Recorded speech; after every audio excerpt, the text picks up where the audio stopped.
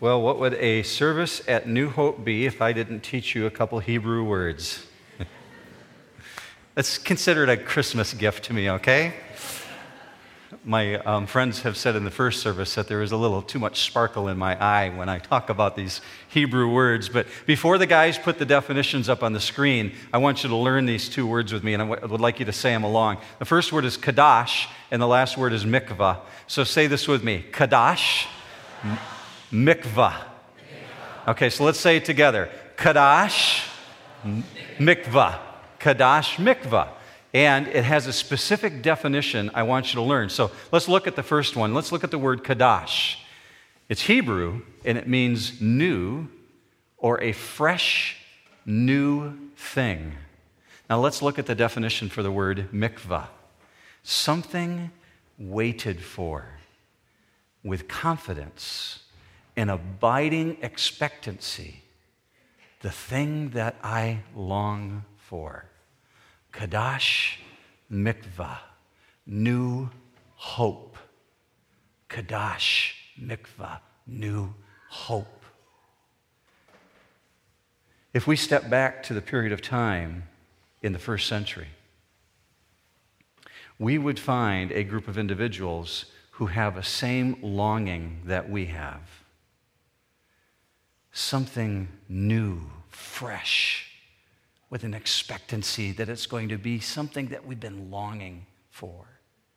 On a night like this, on Christmas night, I would bet if you went out on the sidewalks and found various individuals and said to them, "What would you like for Christmas?" In the case of children, they'd tell you instantly. They know, they got their top 10 list of what they want. But most adults would step back and say, I don't know. My daughter asked me, and I said, new wool socks. She said, "Oh, Dad, that is so boring."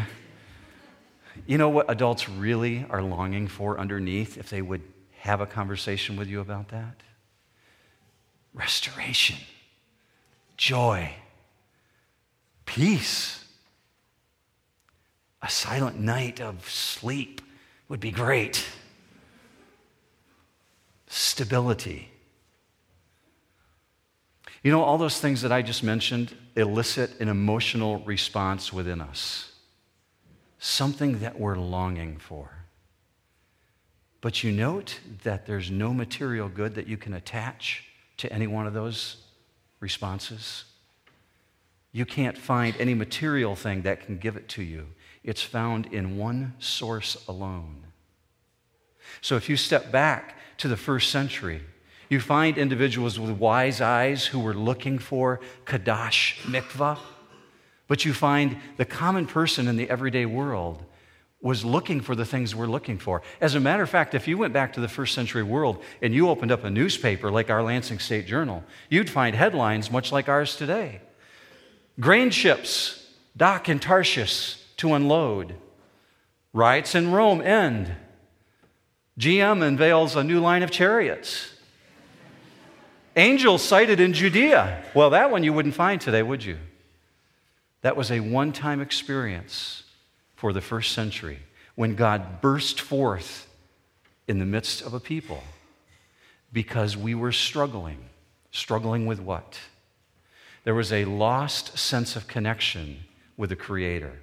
As a result of the fall of man, sin entered the world, and God had to send a Redeemer. This longing, this sense of there's something that's got to set things right, this kadash mikvah, can only be found in one source. So I'm going to ask you to step back with me mentally to the first century. If you were standing in Jerusalem in the first century, you would only be there for one of two reasons if it wasn't your hometown. If you didn't live in Jerusalem, you came there either to deal with Rome, to do business with the empire that Herod had control over, or you came because you were a devout Jew and you were going to the temple and you were there to worship. We find such an occurrence taking place in Matthew chapter 2 because we just read it on the screen. Michael led us through a period of time in which we celebrate the birth of the King. But on the 8th day after his birth, Then Joseph gave him the name Yehoshua, Yeshua, our salvation. Salvation is found in Jehovah. That's what his name actually means. So on the 8th day, they named him. And on the 40th day, they left Bethlehem and went to Jerusalem, where the temple was. Look at this first verse up on the screen. Matthew chapter 2 and verse 22, or Luke chapter 2 and verse 22. They brought him up to Jerusalem to present him to the Lord. They're giving God back to God. Isn't that cool? These parents are so simple and so humble. They're doing exactly what they were supposed to do by the law. They're giving God back to God at the temple. But they're there to offer a sacrifice. Why? Every young couple who had had a child had to come to the temple to offer a lamb as a sacrifice. But in the case in which they're very, very poor, they were allowed to substitute the lamb for 2 pigeons. And that's what you find in the story in Luke chapter 2. Mary's offering 2 pigeons as a sacrifice. That's all they have. Look at 2:24 up on the screen. And to offer a sacrifice for her purification. Now, as they step into the temple, they encounter someone who has Kadash Mikvah in his heart. He's been waiting for years to see this child come into the temple. I'm going to teach you another word. We're only going to give you 4 words tonight, but here's the next one, so just indulge me. The word is prosdakomai, and it's a Greek word. Look at the definition for it. It means to await with confidence or with patience. So look at this next verse now with that in mind, Luke 2:25. And there was a man in Jerusalem whose name was Simeon, and this man was righteous and devout. He was prosdekomai, looking for the consolation of Israel, and the Holy Spirit was upon him. What in the world is the consolation of Israel? Well, there's a couple verses that'll help us to understand it. The first one is from Jeremiah 14:8. O hope of Israel, its Savior in time of distress. O mikvah of Israel, its Savior in time of distress. He's looking for hope. Look at the next reference, Mark 15:43. Joseph of Arimathea came, a prominent member of the council, who himself was waiting for the kingdom of God. This is referring to the time after Jesus' crucifixion. So we have these godly individuals who are waiting, who are full of Kadash Mikvah for the salvation of God. And this aged man, we're told Simeon, tradition says, he's somewhere around 113 years of age. That's just tradition. We don't know if he's really that old, but he's a godly aged man. And he sees something that is so amazing to him, his aged eyes cast vision, and he sees with wise eyes. Look at this next verse, verse 26. And it had been revealed to him by the Holy Spirit that he would not see death before he had seen the Lord's Christ.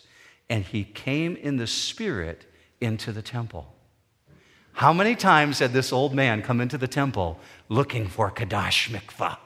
Where is my new hope? And this time, he came in exactly when the parents showed up.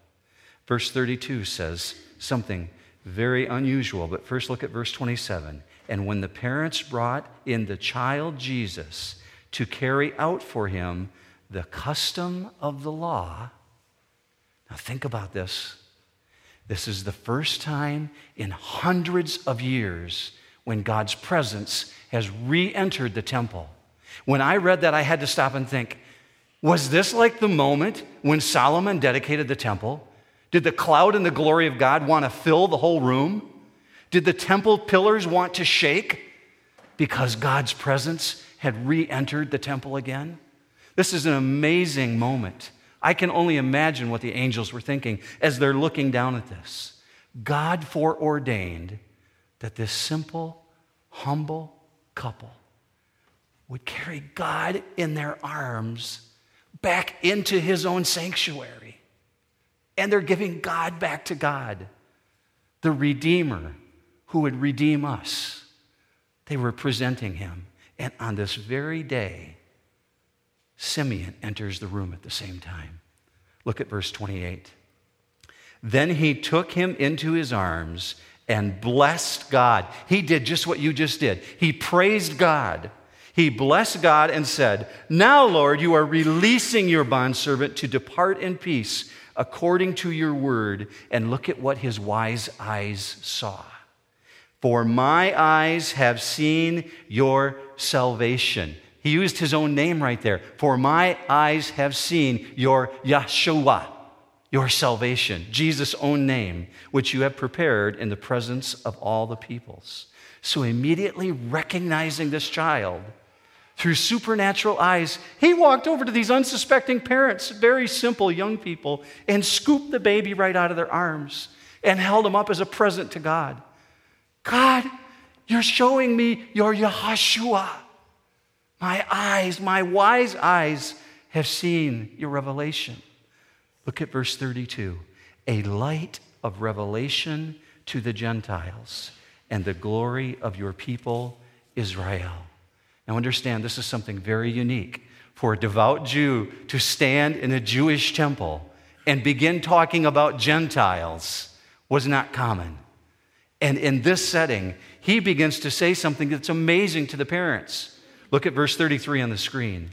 "And his father and mother were amazed at the things which were being said about him." You see, up till this point, Mary and Joseph had been told by the angels that Jesus would be the Messiah. But the Messiah that was expected was to deliver Israel. For him to be for the whole world was unknown to them. And this is an amazing fact that's been revealed. Now, I expect that this probably took place in the court of women. Women were not allowed to go into the holier sanctuary where the court of men was at. They had to stay outside.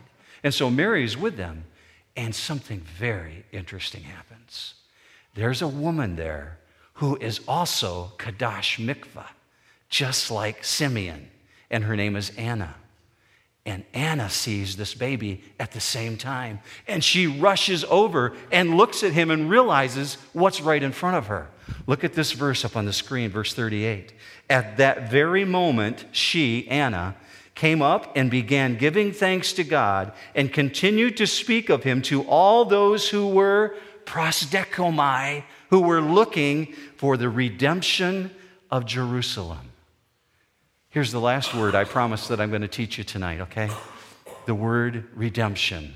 I want you to see the definition for it. Lutrosis, and it means a ransoming, to be redeemed, a redemption price. She was very specific about the word that she used. All who were looking, prosdekomai, for the redemption of Israel. If you're paying a ransom, let's say a child's been kidnapped, and the kidnappers have the child, and they're asking for a ransom to be paid. They're looking for a specific amount. They're looking for something for you to be able to buy back that precious thing to you. That's the word lutrosis. Specifically, we had been stolen from God because sin entered the world. And Jesus, our Yeshua, was the price to be paid to buy us back. That's the good news to all the world that Simeon was speaking of. That we could once again have a restored relationship with the creator of the universe. No wonder Mary and Joseph were amazed and that Anna was running around the temple saying, "Listen to me, Yeshua is here."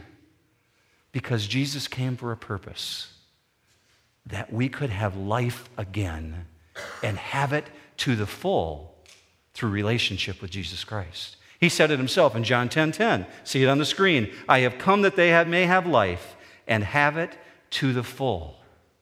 Purpose has once again been restored. An opportunity to have relationship with the King of Kings. In the last couple weeks, while I have watched what has unfolded in Washington, it has made me realize once again, I am so glad my hope is not in man, but in the King of Kings. Aren't you glad your hope is in Jesus Christ? Aren't you glad your hope is in Jesus Christ? Yeah, absolutely. Because it's an amazing, amazing deliverance that he gives us. Because of this, tomorrow, you're going to wake up at some point and you'll open gifts unless you do it tonight. But throughout the day, you'll open up a newspaper or you'll turn on the radio or you'll turn on the television just to see what's going on in the world. Just to see the headlines. And you know what you're going to see? Headlines like they saw in the first century. There will be wars and rumors of wars. There will be financial instability. There will be chaos. But the difference now is we have a relationship with a returning king who will one day set everything right. And in the moment when you see the chaos, you will long for the return of the king. That's our expectation, our hope, the Yahashua. Because why? We have Kadash Mikvah. We have Kadash Mikvah. Say it with me one last time. We have Kadash Mikvah. He's given us new hope. It's a tremendous gift. Will you pray with me? Father, thank you so much for this privilege that we can be together here and learn just in these brief moments what you brought us. Through the song and through the study of your word, we celebrate what you did for us 2,000 years ago, not just at the birth of this child, but at the death of the child and the resurrection, who was a man who brought us back to you. Father, for those in this room who belong to you, we have great reason to rejoice. For those who are not quite so sure, Father, I ask that you use this moment to work on their hearts, that you would speak to them so that they might know Kadash Mikvah, Father, that they might have new hope. God, we ask this in Jesus' mighty name. Amen.